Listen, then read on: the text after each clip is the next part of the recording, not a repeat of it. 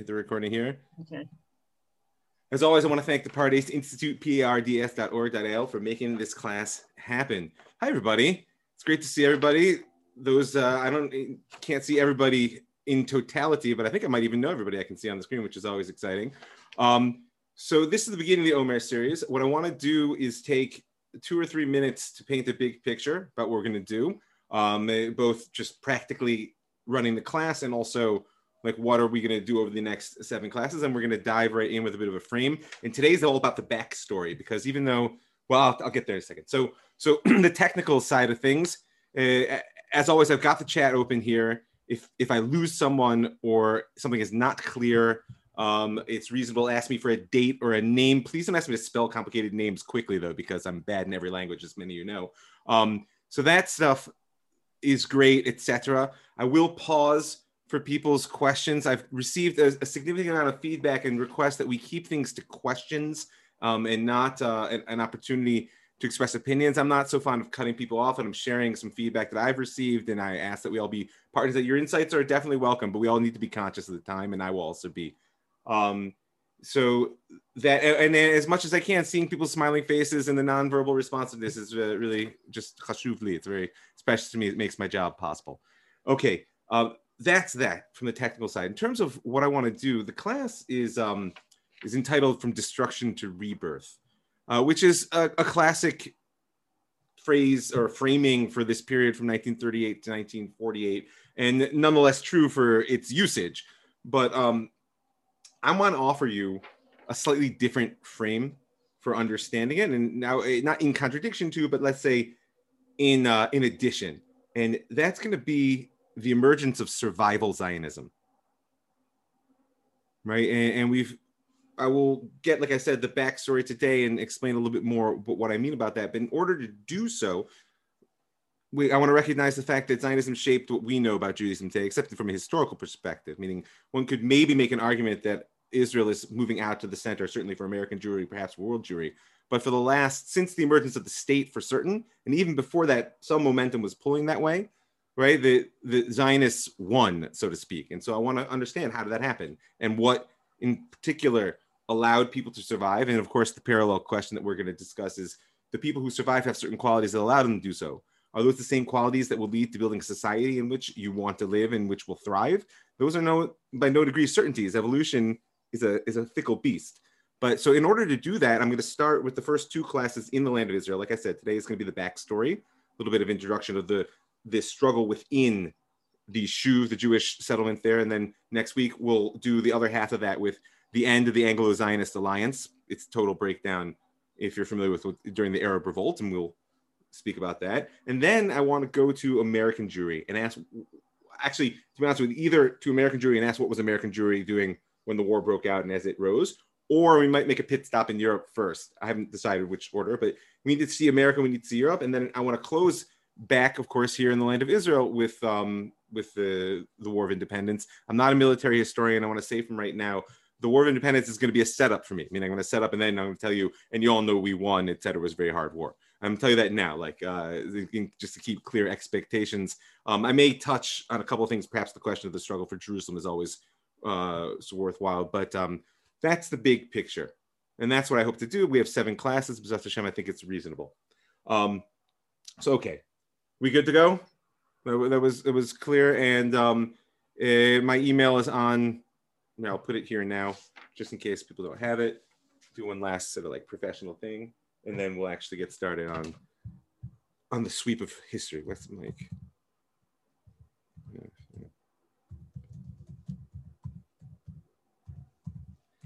And you can always be in touch with me. I did get some helpful feedback from people, and so that is definitely, I may not always change, but I will read it. That's for sure. Tov. So if we're going to tell the backstory, like I said, the framing that I want to add to the sort of destruction and rebirth model of understanding what happened during this. Can I ask somebody to mute themselves there? This tremendously traumatic decade for the world as a whole. Remember, and Am Yisrael is like, in this sense, like on top of the top of it. So the frame I want to add is that this was a great evolutionary moment in the Jewish story. If you think of Europe as we left it in the flow of our class, or how, as you may know it, right? If you weren't part of that,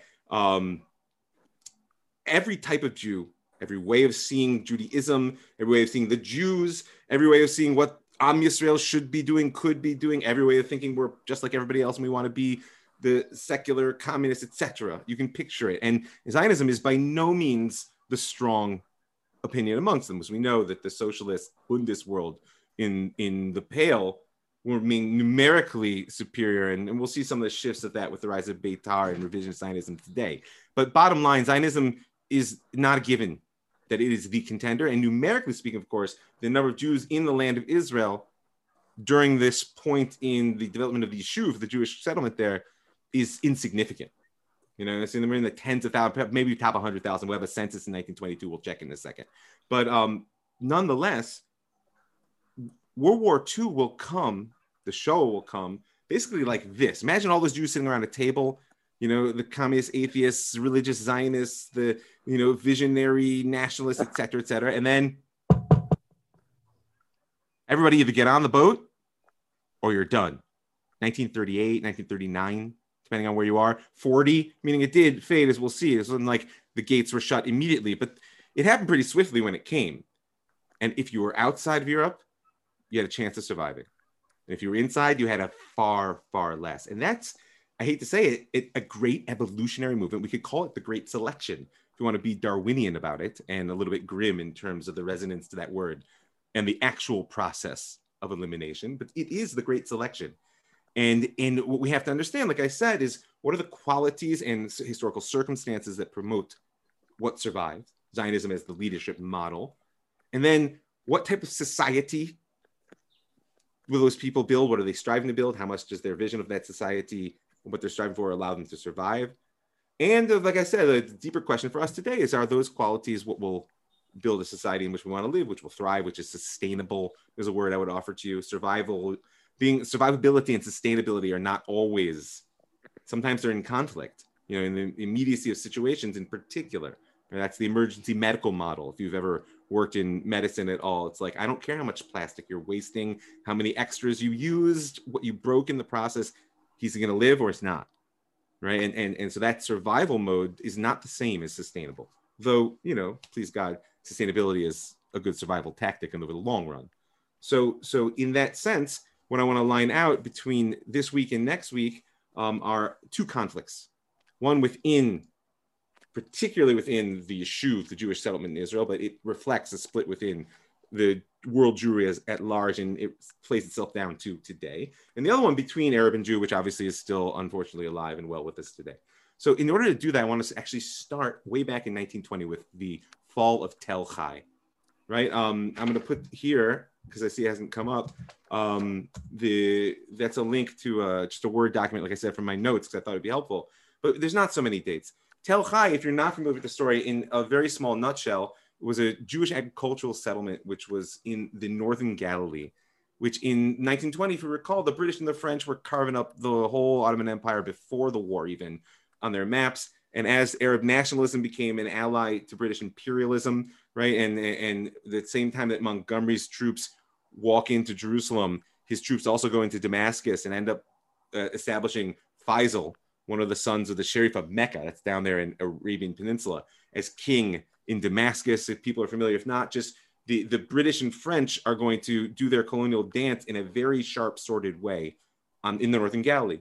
And you have Jewish agricultural settlements up there that are these sort of small, pragmatic Zionism, find a piece of land, live on it, and don't move, right? And so in 1920, after a significant amount of border skirmishes, the Jewish settlement of Tel Chai is overwhelmed by, you can call them Bedouin, you can call them Arabs. What you call them, by the way, is itself an indication of a lot of politics. Oh gosh, I missed my dramatic opening. I just looked at my notes and we'll come back to it. I guess we'll dive in. We'll end there. You always should look at your notes, right? So Tel Chai's fall is what we're actually interested in. The too much of the backstory will get you overwhelmed. And you may be familiar, who was the famous personality whose name is bound up with the fall of Tel Chai? It's Yosef Trumpeldor, right? Who we saw as Zev Jabotinsky's companion in creating the Jewish Legion. And therefore, in that narrative was the ultimate soldier and the one-armed hero who dropped his gun and picked up a plow and headed for, the borderlands to redeem labor itself, not just the land on which he was going to build. And then his famous words are, right, it's good to die for your country, right? This is the sort of nechama that according to tradition, he gave to his companions and therefore to the country. But the reality is, Aaron Sher, who was actually one of the casualties of the first battle of Tel Hai, because like I said, it was eventually overwhelmed. There was more than one battle. Aaron Sher actually said, one does not desert a place nor give up that which has been built.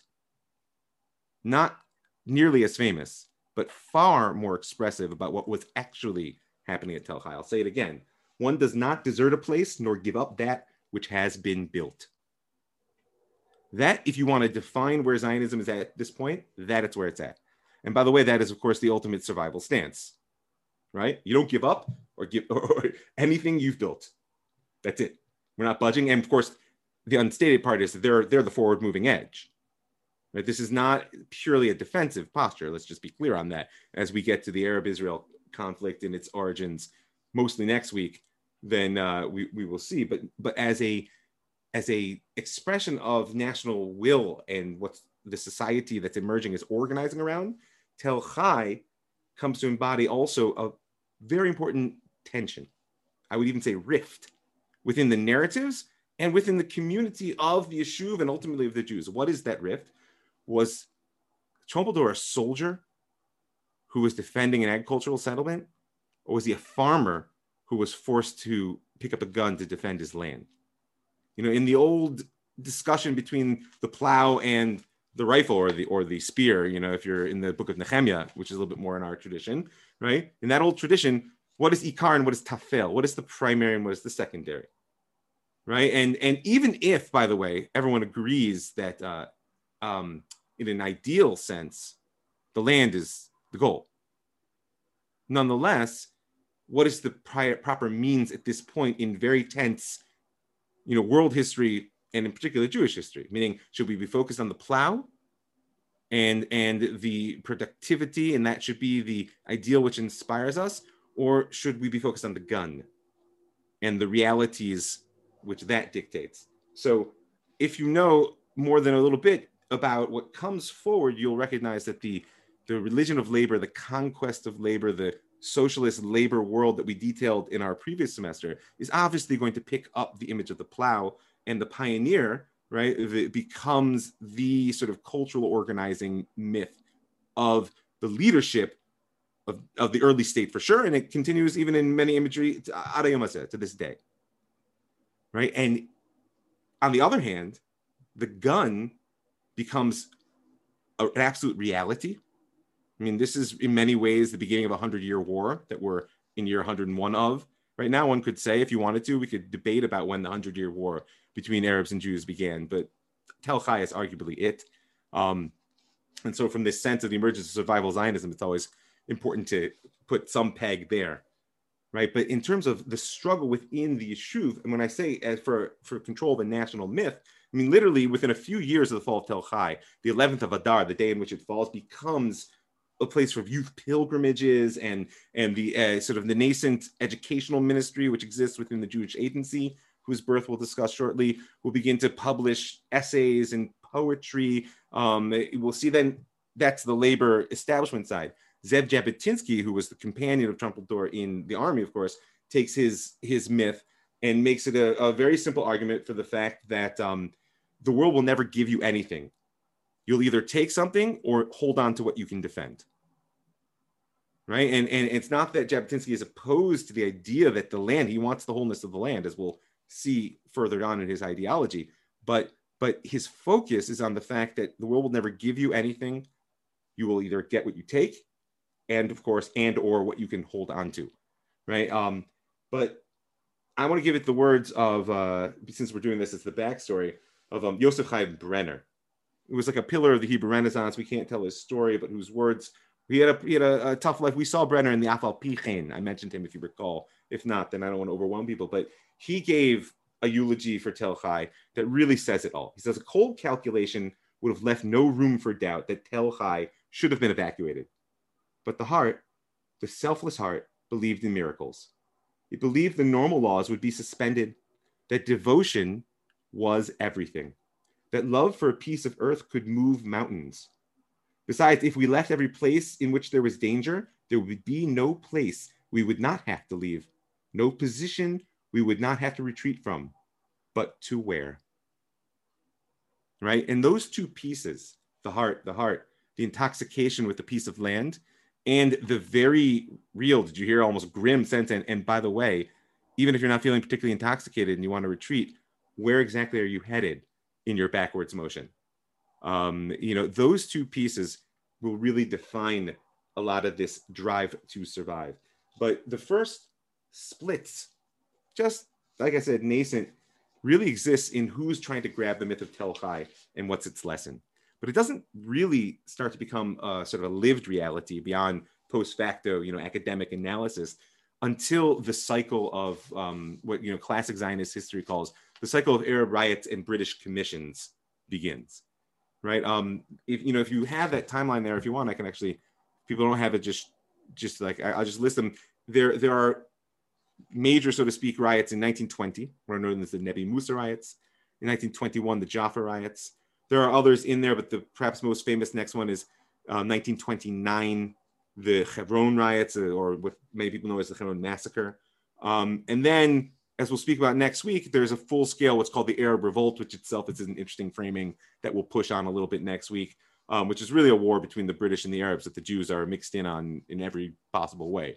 But in those cycles of increasing violence, the question of how do we survive and what type of society should we build is going to become increasingly a source of internal division. So again, I'm going to try to keep it separate, but we need to understand the way in which Tel Chai gets seized upon. And there's a quick parting of the ways between Jabotinsky and what eventually becomes known as revisionist Zionism and mainstream, we'll call it labor Zionism because it's an easy sort of marker that people know, although it's a bit of a historical anachronism to call it that already. But nonetheless, it's that world. So I want to tell you the story of the first riot, the Nebi Musa riots, in order so we can understand the cycle of what happened. We'll speak a little bit more about the later consequences next week. And we're going to keep an eye in particular on the, let's say, moral and historical conclusions that Jabotinsky draws from this and how they differ from the sort of what will become Ben Gurion and Chaim Weizmann, etc. That world. You guys with me? Where we're going with this? So the Nebi Musa riots happened only a month or so after Tel Chai, which is why I like to look at them together. And Nebi Musa was if you guys have driven east from Jerusalem, best underneath my house, the highway goes down to the Dead Sea, you pass the turnoff for Nebi Musa. It's a shrine, which according to many traditional Muslim sources is where Moses was buried. Obviously differs with our whole story about him, both A, not knowing where he's buried, and B, it being Ever Yarden, but we don't need to get into that now. And it was a place of pilgrimage for a long time. The Turks had a hand in building it up because it's always, pilgrimage is good for the economy. So here we are in 1920 with tens of thousands of Muslims gathered in the walls of the old city of Jerusalem, ready for the festival. And while they're waiting, they are addressed by two voices from two different places. One is the mayor's office, and it is the mayor himself who's with the municipal building, who's addressing him. His name is Musa al-Husseini, right? And the other was Musa's nephew, Amin al-Husseini, right? Now he chose a different platform, which was the Jerusalem Arab Club, which is interesting that it existed already because it means that you had a nationalist club within Jerusalem in 1920, Arab Nationalist Club. Wasn't certain at this point, just without going too far into the backstory, whether that nationalism was Syrian nationalism, Arab nationalism, Palestinian nationalism. But at this point, one could say it's about to become Palestinian nationalism within a matter of minutes. So you have the mayor and you have al-Husseini, who is a child of the Sharif of Jerusalem, Mufti, sorry. They call him the Mufti, not the Sharif of Mecca, Mufti of Jerusalem, and will become Hajj Amin al-Husseini soon enough when he makes his first Hajj, which is how many people probably know him. And I'm not going to overwhelm us with details on what comes next, but what is important that we understand is that these two figures, one political and one religious, are looking to whip up the crowd. And in that point, their sort of rhetoric to do so is a mix of power politics, cries of freedom, independence, remembering again that the Tel Chai battle was part of the fight for an independent Arab state centered on Damascus. Remember, this is Arab nationalism, but also the classic, Palestine is our land, the Jews are our dogs, Kaiba, Yahud, right? And classic Arabic sort of religious Jews. Remember the Khyber, the army of Muhammad is returning. And that mingling is going to define the sort of environment in which survivalist Zionism is going to emerge within the land going forward. The mingling of sort of local nationalism, which will go from being Arab to Palestinian nationalism. Like I said, it's an academic question at what point in this story, but it's emerging here. You want to push it a little bit further back, you can find documentation. Beyond that, we can talk. But mixed with a deeply indigenous opposition to Jews in power at all. As Jews, not as some sort of secular nationalist entity.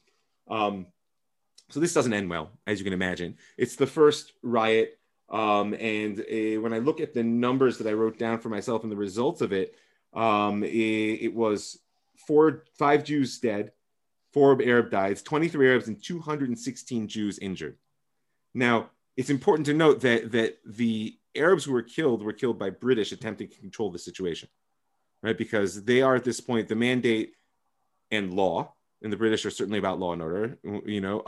Furthermore, the Anglo-Zionist alliance at this point is still fresh off the press, and for most people, a happy thing. Although we'll see, let's say happy under very limited terms, because as this sort of multi-day riot is getting underway, a very clear split emerges amongst the Zionist executive leadership, many of whom are in the land. Chaim Weizmann and the official leadership, Weizmann wasn't there, if I'm not mistaken, physically there, but the official leadership basically looked to the British, said, this is this Anglo-Zionist alliance. They are law and order. They should solve this problem. Jabotinsky saw the solution to be, no, we need to be ready, willing, and able to fight. Remember, there was a decommissioned Jewish legion kind of like scattered around the very small Jewish community of this country at this point, even if it was only in the matter of hundreds, if not low thousands. That was men who had been trained to fight. And indeed, he gathers some of them together, as well as obviously other sort of interstate parties. And he had already begun training before this riot broke out. Being who he was, he presented himself as violence broke out to the British military governor. I think it was Storrs at this point, and offered his assistance, showed that he was armed, and said, we'll help keep the peace. So what does the British military governor do?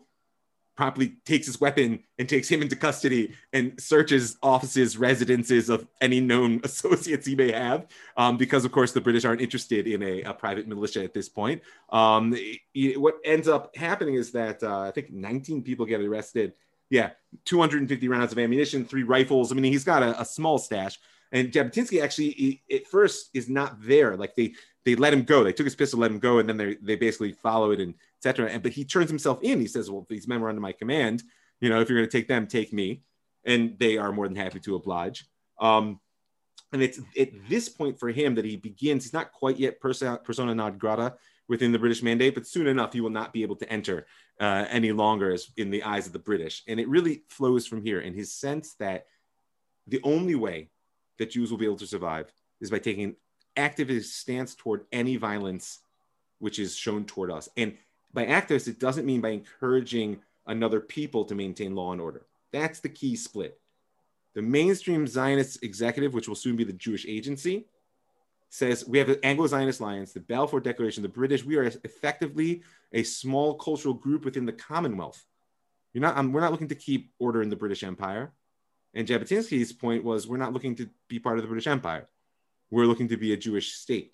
And the breaking point, pragmatic Zionism was grow, one more dunam, one more goat. Jabotinsky was one more person who knows how to shoot a gun and is willing to do it. As we'll see, that willing to do it piece, even he, in the end, perhaps may have balked.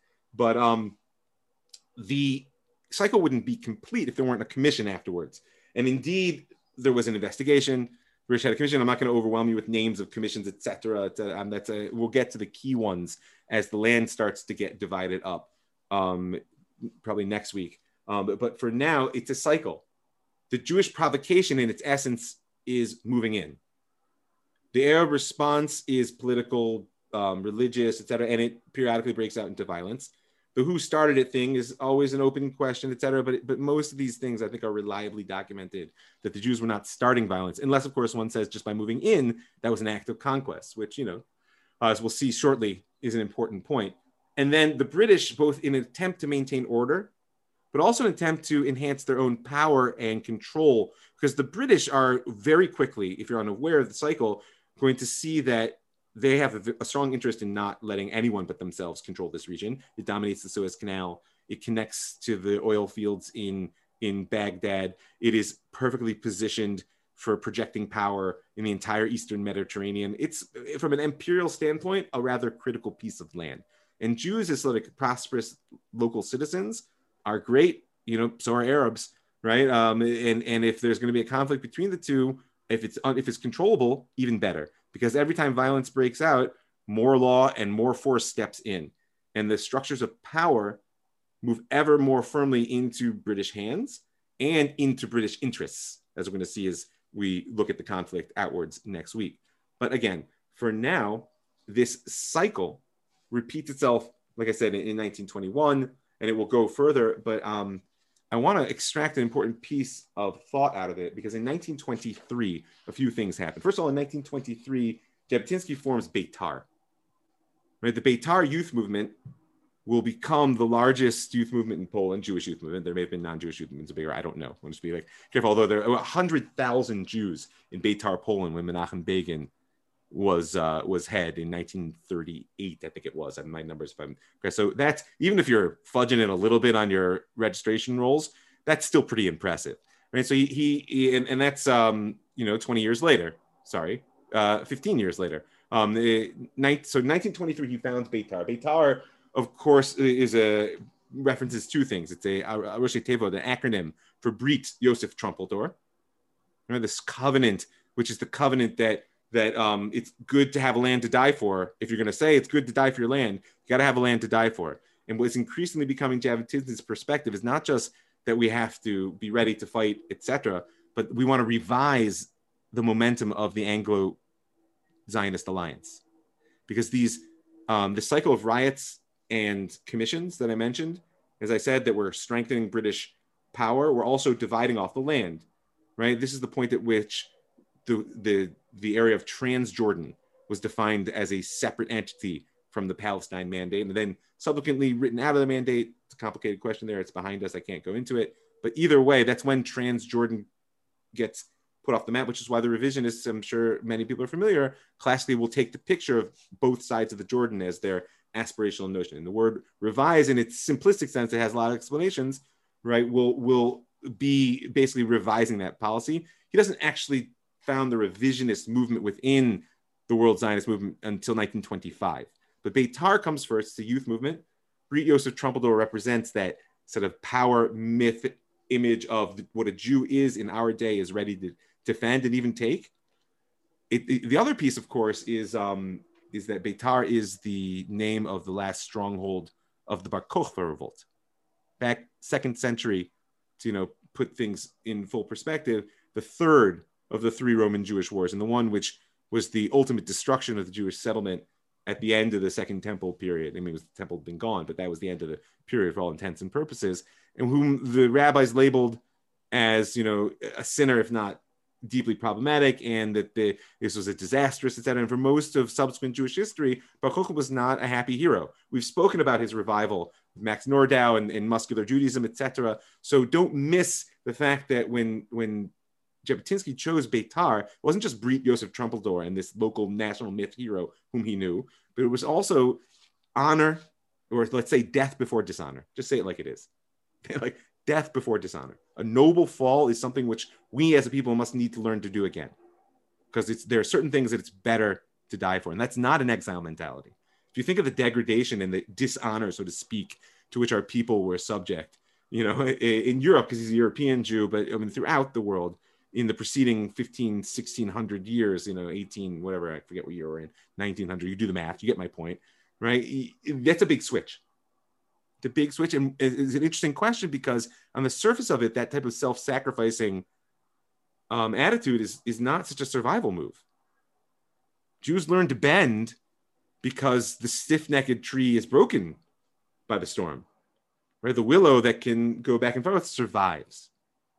And yet, Jabotinsky's contention was there are moments in history, or there are moments in cultural evolution, or however you want to conceive of it, when no, actually, dishonor is worse than death, and it's not survivable. That you won't be the person, because just as we say, the qualities that allow a person to survive, are they the ones that we want to build as a society, right? Are the qualities that allow one to bend and bow and sort of like scrape and do whatever you need to do, are those the qualities on which you want to build a society as well? It's a tough call. So he, in founding Beitar, and then in 1925 founding within the world Zionist movement, just like there are, be labor Zionists and general Zionists and religious Zionists. It's a political entity, which essentially is what our Knesset grows out of. Right? The Jews have parties and vote for slates, and they're organized around ideas and personalities. So he founds that within it in 1925, and he's already starting to see that his thinking and his vision for the Jewish people are not just drifting from mainstream, but are much more militant, because the other side of the voice is build, build, build, grow, grow, grow within the empire structure. And frankly, if the British want to take care of our dirty work, more power to them. And on that note, I'm going to talk about his essay, The Iron Wall. But I want to make sure I haven't lost anyone. The things people need to be clarified, because I'm throwing a lot of information because this is the backstory. Yeah, Barbara, I see it. Yeah. When you threw in that whole Transjordan, I don't know where it came, and you were talking quickly. Okay, so I'm going to go back over that when we go next week to look at the Arab Revolt and how the British really continued their dividing up this region and giving it to multiple peoples. Remember that theme we spoke about last semester, how the British promised to the Arabs, promised to the Jews, they promised to the French. Right. Okay. So essentially that process won't end, and they're going to cut off pieces of this mandate and do different things with them. And next week I'll give you more detail. What is Transjordan? I mean, it's basically the eastern side of the Jordan River. It's the modern state of Jordan. Modern state of Jordan. Oh, okay. So okay, all right. If you're going to do more next week, then no. But thank you. That's exactly the type of question that I want you to ask. I don't want to lose you on point of information, because I don't want to assume. Thank you. Okay. Other things, people. Yeah, Avram. A small point. You had mentioned General Montgomery. I think you meant Allenby. Oh yes, thank you. Yeah. Montgomery next war. Okay. Yeah, I knew that. That's your time period. Thank you for catching me on that. Other things, or we're gonna. Okay, I see my hand raising. Okay, so there's an essay that Jabotinsky writes that really will, I think, bring into focus the essential question that's dividing the Jews of the Yishuv and increasing the Jews of Europe. Like I told you, Beitar is going to have 100,000 members, which means that all the folks that don't join but still agree with them, it's a real voice. And this essay is called The Iron Wall. It's called The Iron Wall. He publishes it in 1923. And it is the first extensive treatment that I'm aware of the reality of the Arabs and their implication for the Zionist project. Now, you would think by 1923, somebody would have thought about it, but I'm not going to go into the backstory, but it's the intoxication and with the land, the conquest of labor, and the pragmatic one dunam here, one goat here piece actually in many ways allowed them not to ignore the Arabs, but to romanticize them into part of the landscape or fit them easily into sort of fantasies of class evolution and feudalism, etc. But Jabotinsky was always looking at the hard picture. That was his style. So what does he write in The Iron Wall? First of all, he says, I'm reputed to be an enemy of the Arabs, because he was seen as the one who was willing to use violence, who wants to have them ejected from Palestine. They were already framing him, they being the mainstream Zionist movement. Ben Gurion, as we'll soon see, becomes his personal enemy, which is never a good thing at this point in Jewish history. And Ben Gurion had a number of people that he labeled as such. So I'm reputed to be an enemy who wants to have them ejected from Palestine and so forth. It is not true. I am prepared to take an oath binding ourselves and our descendants that we shall never do anything contrary to the principle of equal rights, and that we shall never try to eject anyone. This seems to be a fairly peaceful credo. That's the beginning of the Iron Wall. It's a willingness to take an oath for equal rights and a refusal to eject anyone from their home. Now, that may sound to you as basic common sense and decency. That may sound to you as astounding. It may sound to you in many ways. What's important is to understand that this is the side of Jabotinsky, which he builds in some ways into his movement, of the sort of classic liberal. He's a classic liberal. He believes in human freedom, economic freedom, personal freedom, national freedom. And he had been involved in what known as the Helsinki negotiations, et cetera. I mean, he had worked in this question, and this statement is a genuine reflection of how he sees the world, as is the next statement. But it's quite another question whether it's always possible to realize a peaceful aim by peaceful means. Meaning, that's my aim. Now, how will we get there? And he goes on to describe a situation that our peacemongers, as he calls them, right? His rhetoric was always, stunning according to the reports, both in writing. I happen to love reading his stuff in translation, but apparently as a speaker, he was astounding as well. But our peacemongers are trying to persuade us that the Arabs are either fools who can deceive by masking our real aims, or corrupt and can be bribed to abandon to us their claim to priority in Palestine. I repudiate this concept of Palestinian Arabs. We may tell them whatever we like about the innocence of our aims, but they know what we want as well as we know they do not want. Right? Which is essentially, the Zionists want one thing, Jewish immigration, he goes on to describe, and that's what the Arabs don't want. And if you pretend anything else, that we can buy them off with improved economic conditions, that we can just keep blowing smoke in their faces, that no, we're not looking to take over, then you're either a fool or a bigot. Right? And so he goes on to say that Zionism is either moral and just, or it's not. And he says, if we hold that Zionism is moral and just, justice must be done. So, as he says, no matter whether Joseph or Simon or Ivan or Ahmed agree with it or not. Man, this pledge of equality and liberty, etc., is premised in his eyes on the idea that the Zionist project of creating a Jewish majority in the land of Israel, which is how he insisted on defining it, and was ultimately that insistence on defining the goal of the Zionist project as creating a Jewish majority in the land of Israel, is what causes him to lose power, or any hope of power, in the 17th Zionist Congress. And in the long run will cause him to actually break with the World Zionist Organization and attempt to create his own parallel Zionist world. But it's that vision. So he says, that's what we're all after. And there's only one way to achieve that: behind an iron wall. Because the Arabs will not accept it. And we believe it's just. And the only difference between what he calls our vegetarians, right? He says, this is our Arab policy, whether we admit it or not. In this matter, there's no difference between our militarists and our vegetarians, except that the first, the militarists, prefer that the iron wall should consist of Jewish soldiers, and the others are content that they should be British, right? And this is what you have to see through his eyes to really understand the analysis I'm trying to get at in the essential conflict amongst Jews, which will get that baked through this moment of crisis and evolution that we're going to see in this coming decade, which is that either everybody agrees that the goal here is getting all the Jews, and if not all the Jews, getting lots of Jews into the land of Israel. And everybody recognizes that's going to involve some force. Says Jabotinsky, if you can't do it for yourself, it's not going to get done. Says Ben-Gurion, Chaim Weizmann, and the sort of mainstream voices which are coming to control the first Zionist executive and then soon to be Jewish agency. No, that's what this Anglo-Zionist alliance is about. They will do it. Right. And this distinction is going to lead to a conflict between them, meaning one might think, okay, so each will try their own, etc. But the British aren't going to put up with Jabotinsky and his armed Jews, as I already pointed out to you. And they will therefore very quickly, when you have a group of people who insist on enforcing the law themselves and another group of people who see themselves as the duly constituted authorities, you're heading for conflict really quickly. And you see how it's splitting the Jews for right now, right? And it's a matter of vision. And what we're going to see is that the framing of this question is going to be a way in which, each side is going to be able to vilify each other down to this day.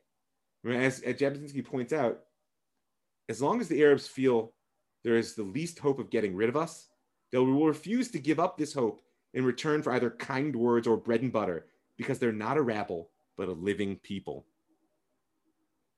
You hear that? He says, the iron wall works, and it's actually a peaceful solution, because as soon as we project the absolute inflexible statement, we are here and there's more of us coming. You may have full rights in whatever gets built here, but we are here and there's more of us coming. And if they won't give it to us, we're going to take it. And whatever we take, we're going to defend it. Now, do Ben-Gurion and Chaim Weizmann and the other Zionists disagree with him? Not really. But they would prefer that the British are the ones who establish the fact that we're here and there's more of us coming, and whatever we get, we're going to not give it up, because Tel Chai is a message for everyone.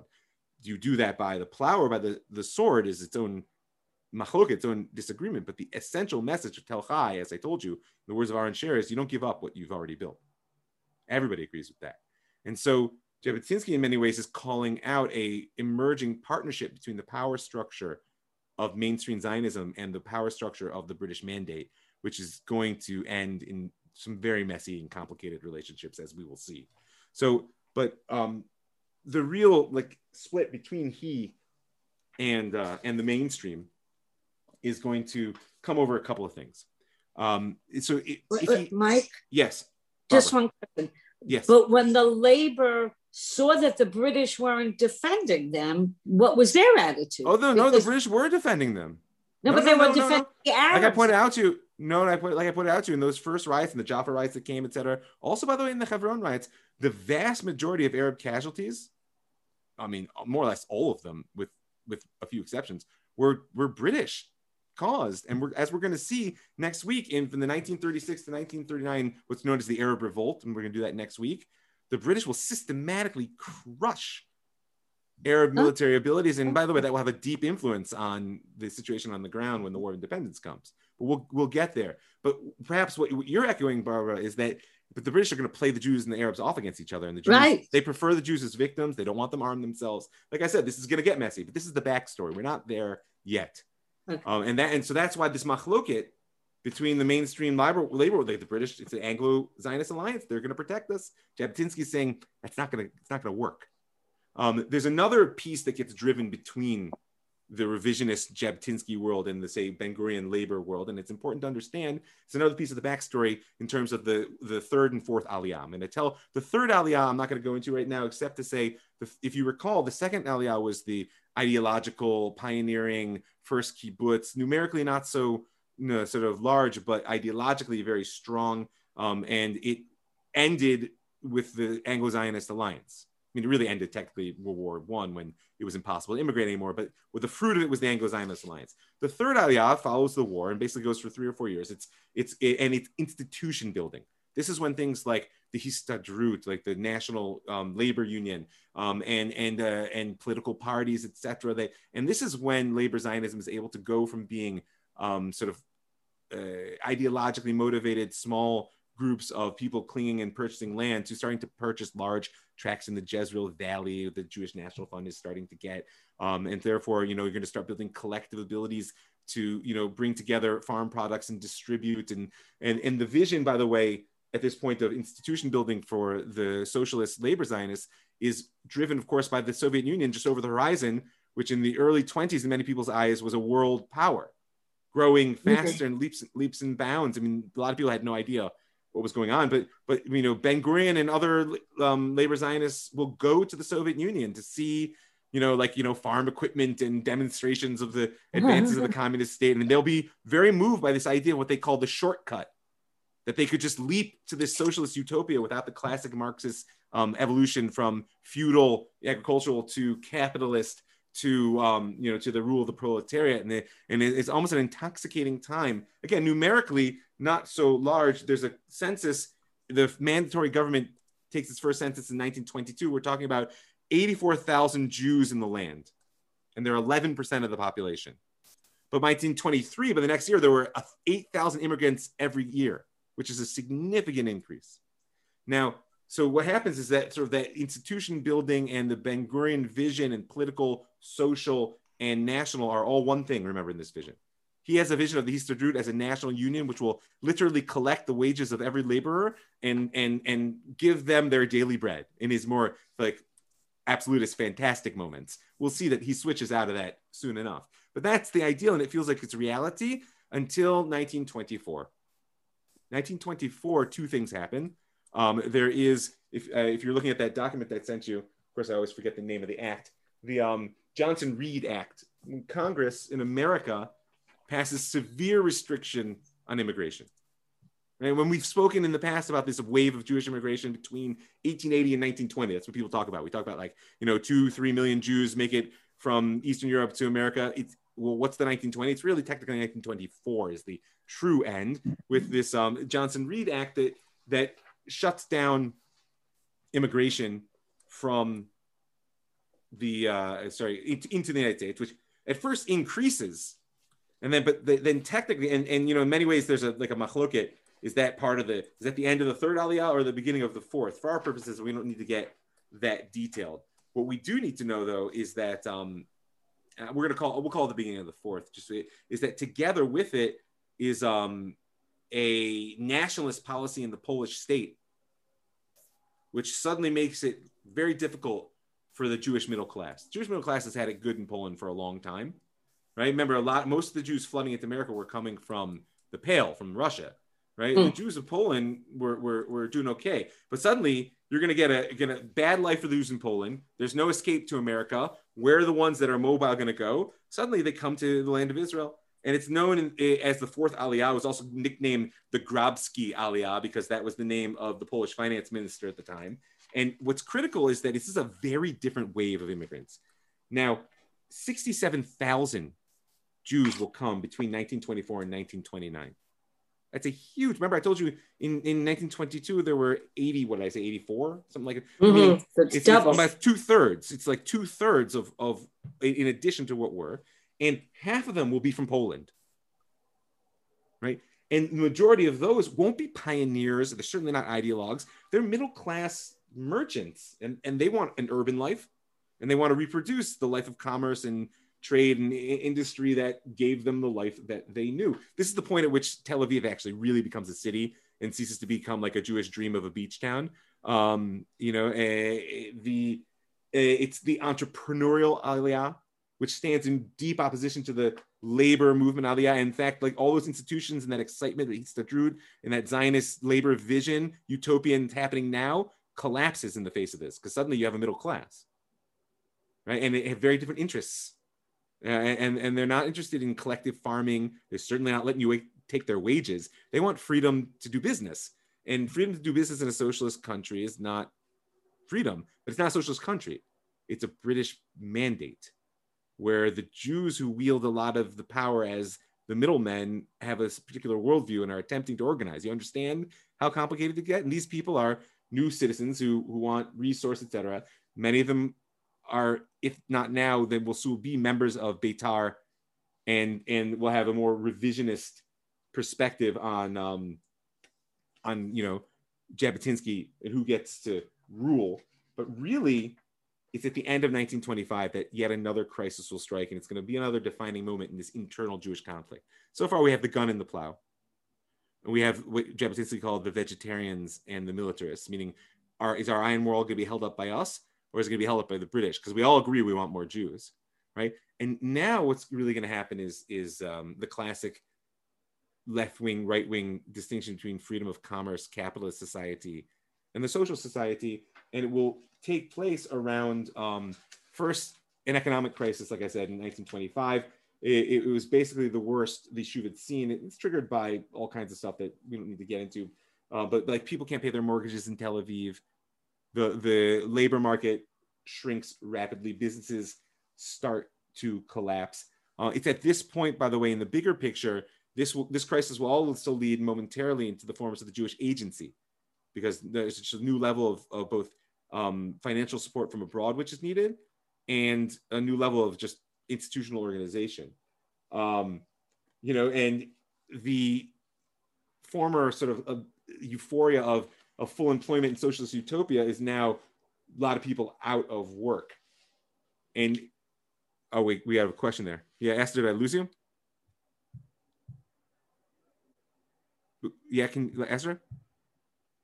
You're muted, but if you have a question, if I missed you, if you could ask the question, because I want to keep moving.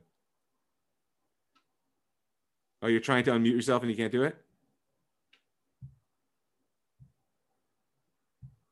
All right, I'm sorry. If you figure out the mute, just interrupt me, okay? So for the sake of time,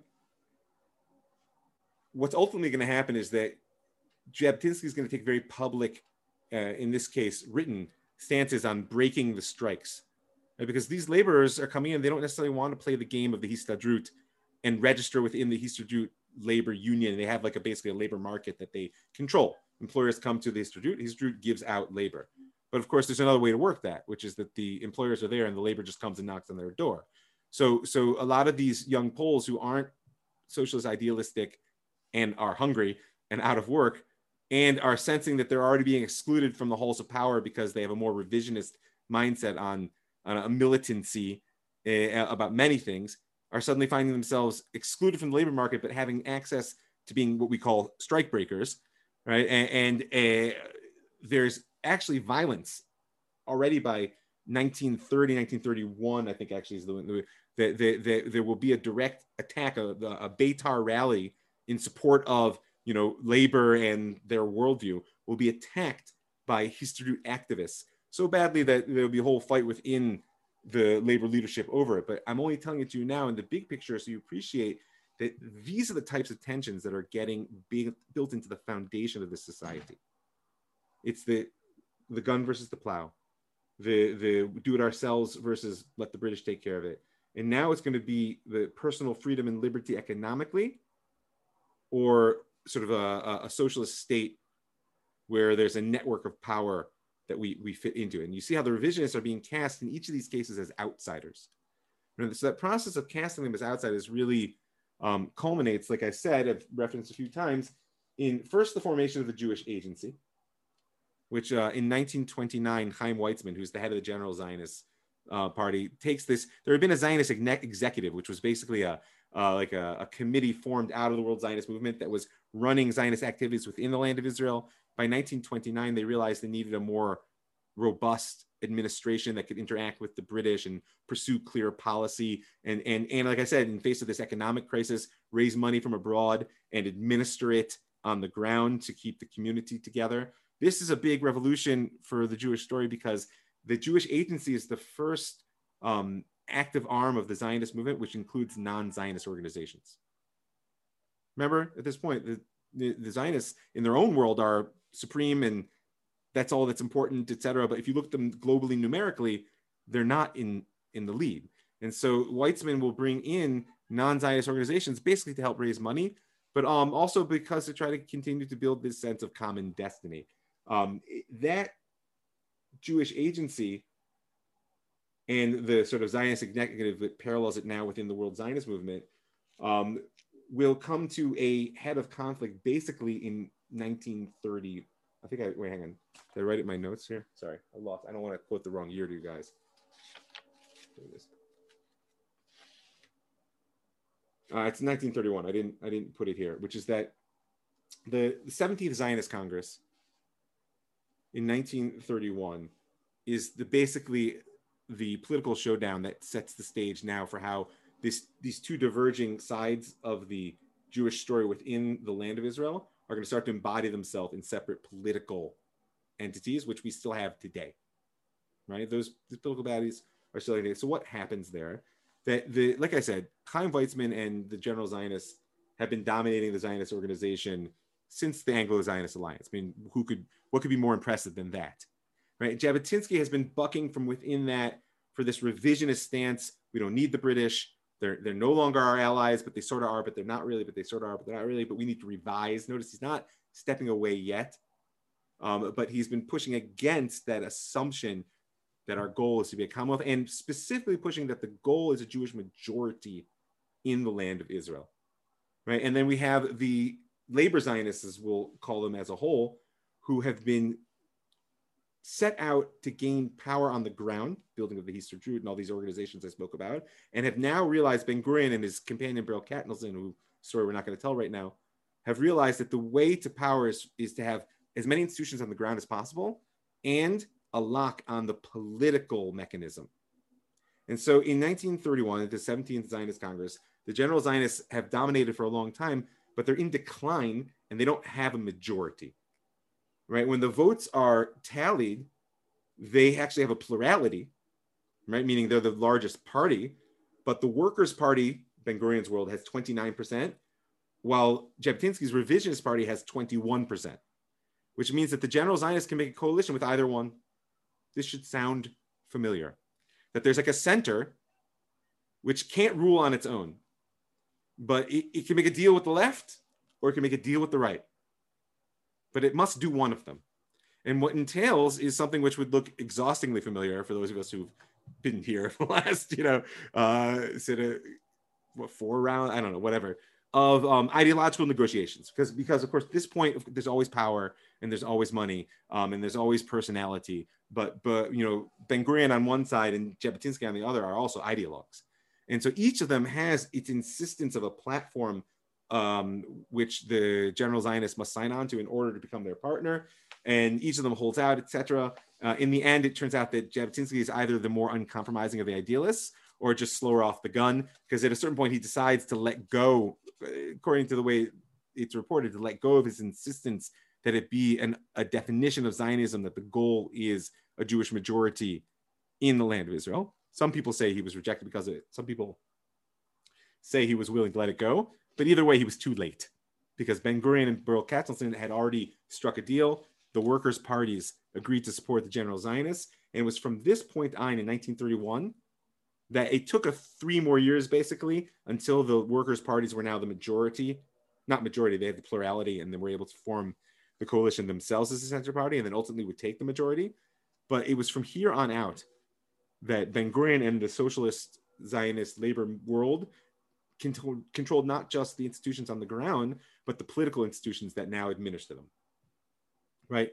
1931, and of course, then Jabotinsky has his decline out. By 1935, it's only 4 years later, Jabotinsky will break completely with the World Zionist Organization and form his own new Zionist organization.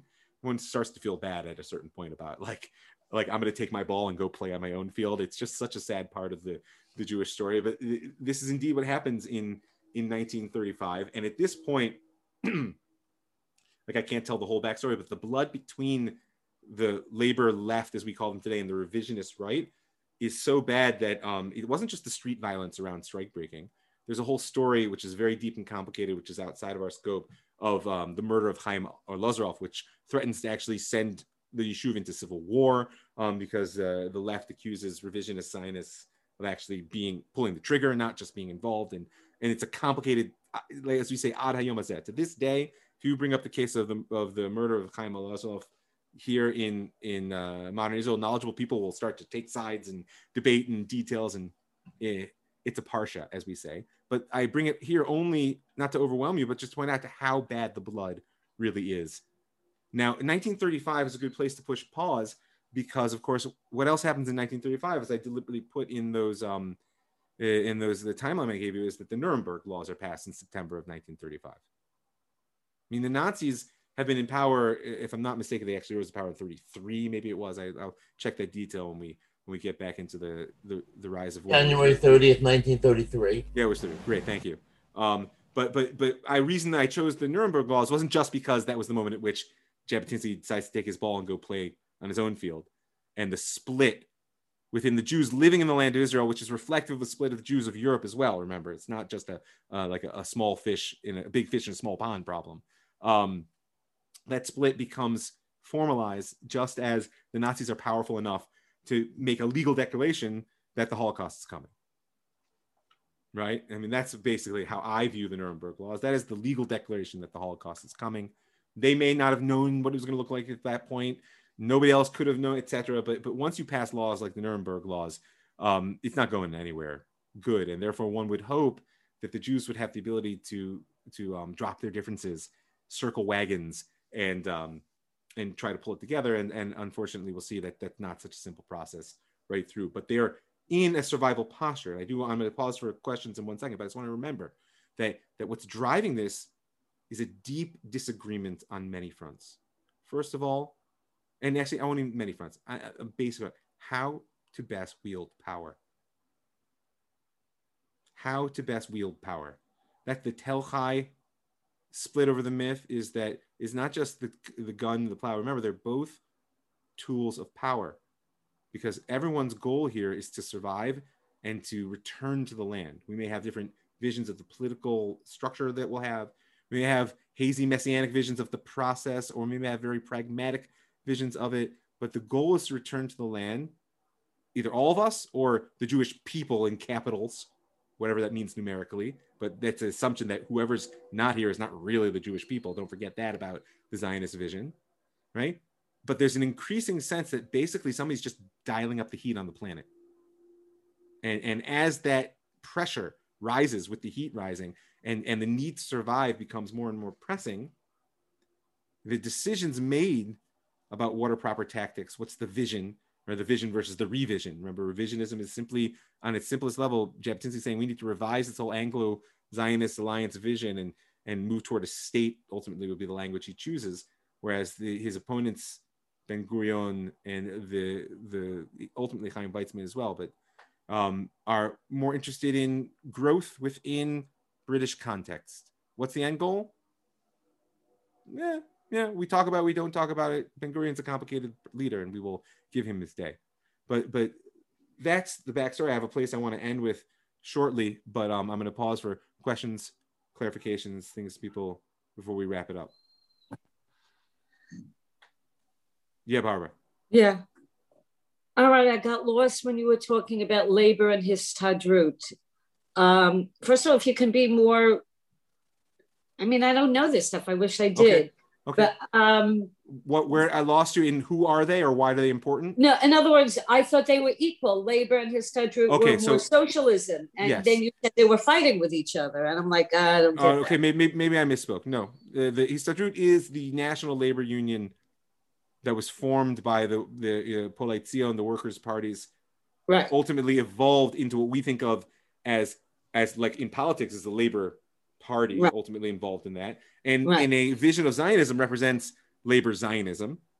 The Histadrut is a particular institution which Ben-Gurion had a grand vision of turning into a parent state, literally in the classic like a socialism. So when you were talking about there was an economic crisis, and so therefore the laborers, man on the street, some of them lost faith in those institutions. Some of them didn't have faith in them to begin with, and just saw them as preventing them. So it wasn't the movement; it was the laborers, not labor. There you go. Excellent. Great.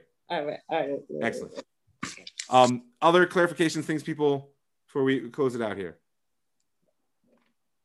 Okay, so then this is actually, remember when I said at the beginning, I forgot about my dramatic moment.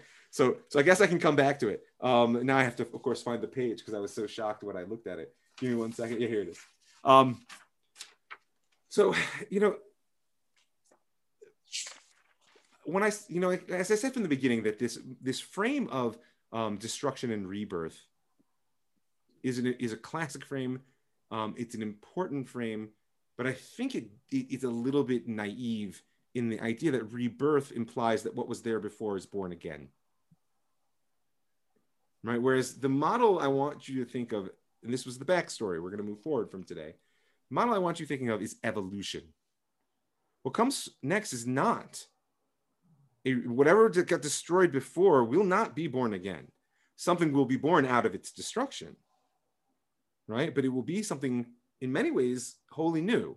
Of course, nothing is wholly new, and evolution is that gradual process. I'm sure I've told you guys my favorite evolutionary image, that you have to remember that of course the birds came from the dinosaurs, right? But there was never a parakeet that woke up in the morning and said, "What happened yesterday? I was a pterodactyl." Like, it doesn't work like that. There is a way in which what is an expression of what was. But there are evolutionary moments, and that great selection image with all the discomfort that it intentionally carries, I want you to remember. These are evolutionary moments, and therefore what comes through is both sorted, and what survives can get baked in, right? And I'm going to keep sounding the warning note because I think it's important. Don't forget that one of the truths of history that Arnold Toynbee in particular pushes is that yesterday's solutions become tomorrow's problems. Right? The means that we use to survive and solve historical situations, if they become an end unto themselves, can often become the next major challenge that we face as a society. There's a lot of wisdom in that observation, and we will pursue it at a future time. For now, I want to give one last warning, because it's 1938 fun. Now we're going to actually pick up in 1938. Tisha B'Av, in fact, in Warsaw. And Zev Jabotinsky is addressing the crowd. And he says to them, it's 3 years I'm calling on you, Polish Jewry, the crown of world Jewry. I continue to warn you incessantly that a catastrophe is coming closer. I become gray and old in these years. My heart believes that you, dear brothers and sisters, don't see the volcano, which will soon begin to spit its all-consuming lava. Now, when he says his heart bleeds, Jabotinsky will be dead by 1940, if you're unaware. Essentially of a broken heart. Many ways similar to his ideological mentor, Herzl, who extinguished his life in the pursuit of the Zionist vision. And so, but this is 1938, and he's still there. Calling, he says, now I've been calling to you. You don't see this because you're immersed and sunk in your daily worries. Today, however, I demand from you trust. It's Tisha B'Av, after all. You were convinced already that my prognosis had proven to be right. If you think differently, then drive me out of your midst. However, if you believe me, then listen to me in this 12th hour in the name of God. Let any one of you save himself as long as there's still time, and time there is very little. And then he says an amazing thing. What else I like to say to you on this day of Tisha B'Av is, whoever of you will escape from the catastrophe, he or she will live to see the exalted moment of a great Jewish wedding, the rebirth and rise of a Jewish state. I don't know if I'll be privileged to see it. My son will.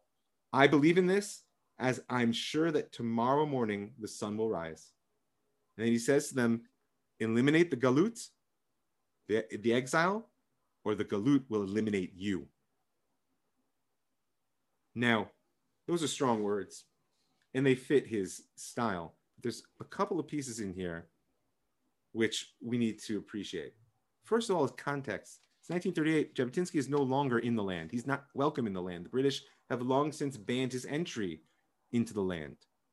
Furthermore, the Jewish agency, which becomes the political organizing body of the Jewish community of the Yishuv, which will ultimately evolve into what's known as the provisional government, which itself will then evolve into the first Knesset, they're more than happy to keep Jabotinsky out because they see him not only as their political opponent, but this is the point at which, if not now, then soon, Ben Gurion will take to calling Vladimir Zev Jabotinsky, Vladimir Hitler.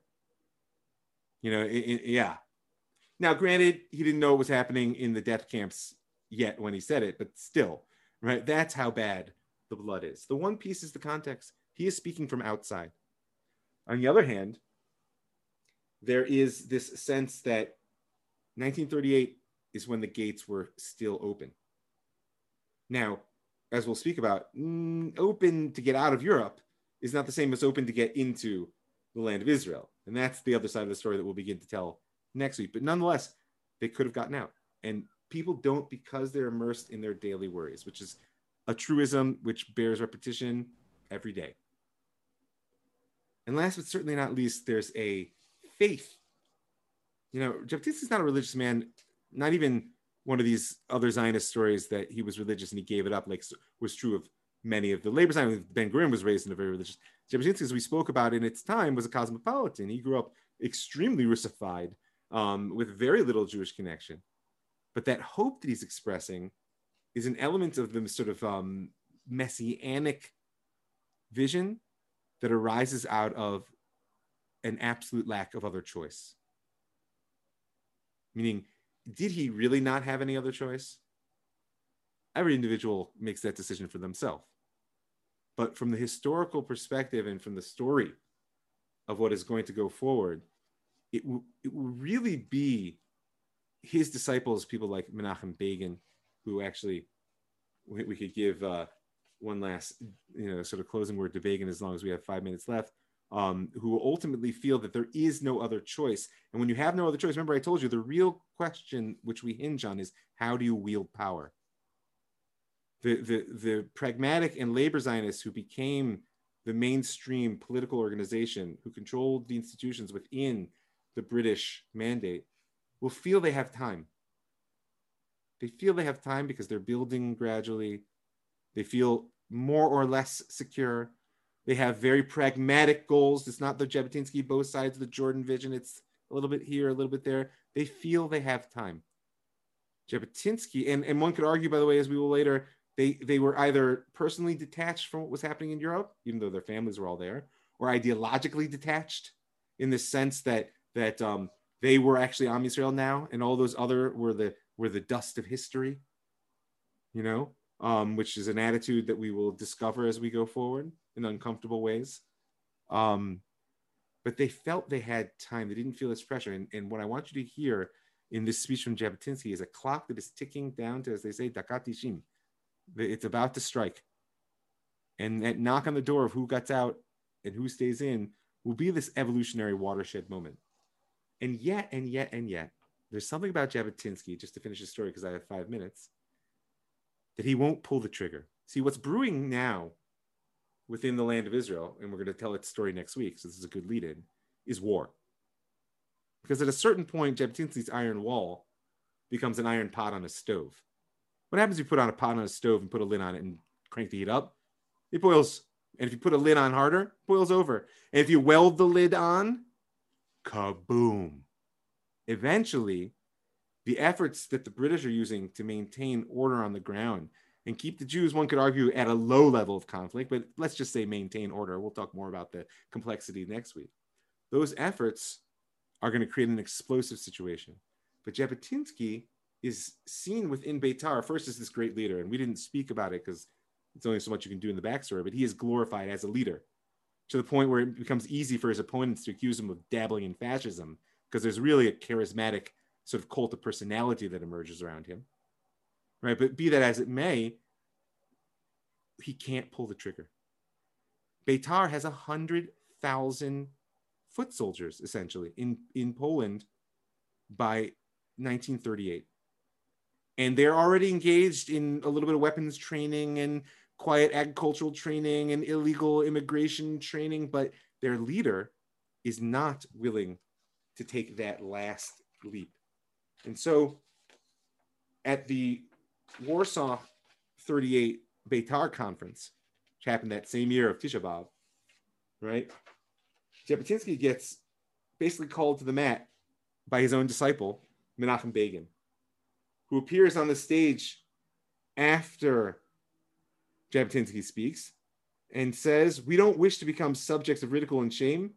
Let Jewish youth collect iron. Let it create the military potentialities. Then we shall ensure for the Jewish nation a better tomorrow." Meaning he makes a call to arms. And we'll tell Menachem Begin's story on its own. It's coming. But in that sense, I'll end, having been called out in his unwillingness to pull the trigger, I'll end with these words from Jabotinsky in his response, because he gets the last words of the conference. He is Rosh Beitar, as they say. He took the stage, and he could see that things were going to a war, and he says, Elokim le'agon bachartanu. God chose us for basically pain and suffering, for the hangman's rope, and for prisons. These will accompany your lives in the struggle for freedom of our land and nation. But the day will come when the nation will choose you to lead, and the crown will be truly yours. And if today the youth in Eretz Yisrael have taken up arms, then remember, this is the work of Beitar. Therefore, carry with dignity and pride your name, Beitari. And what we're going to do next week is we're going to see how these words were indeed a call to arms, and that fighting is about to open up on two fronts. Well, really three.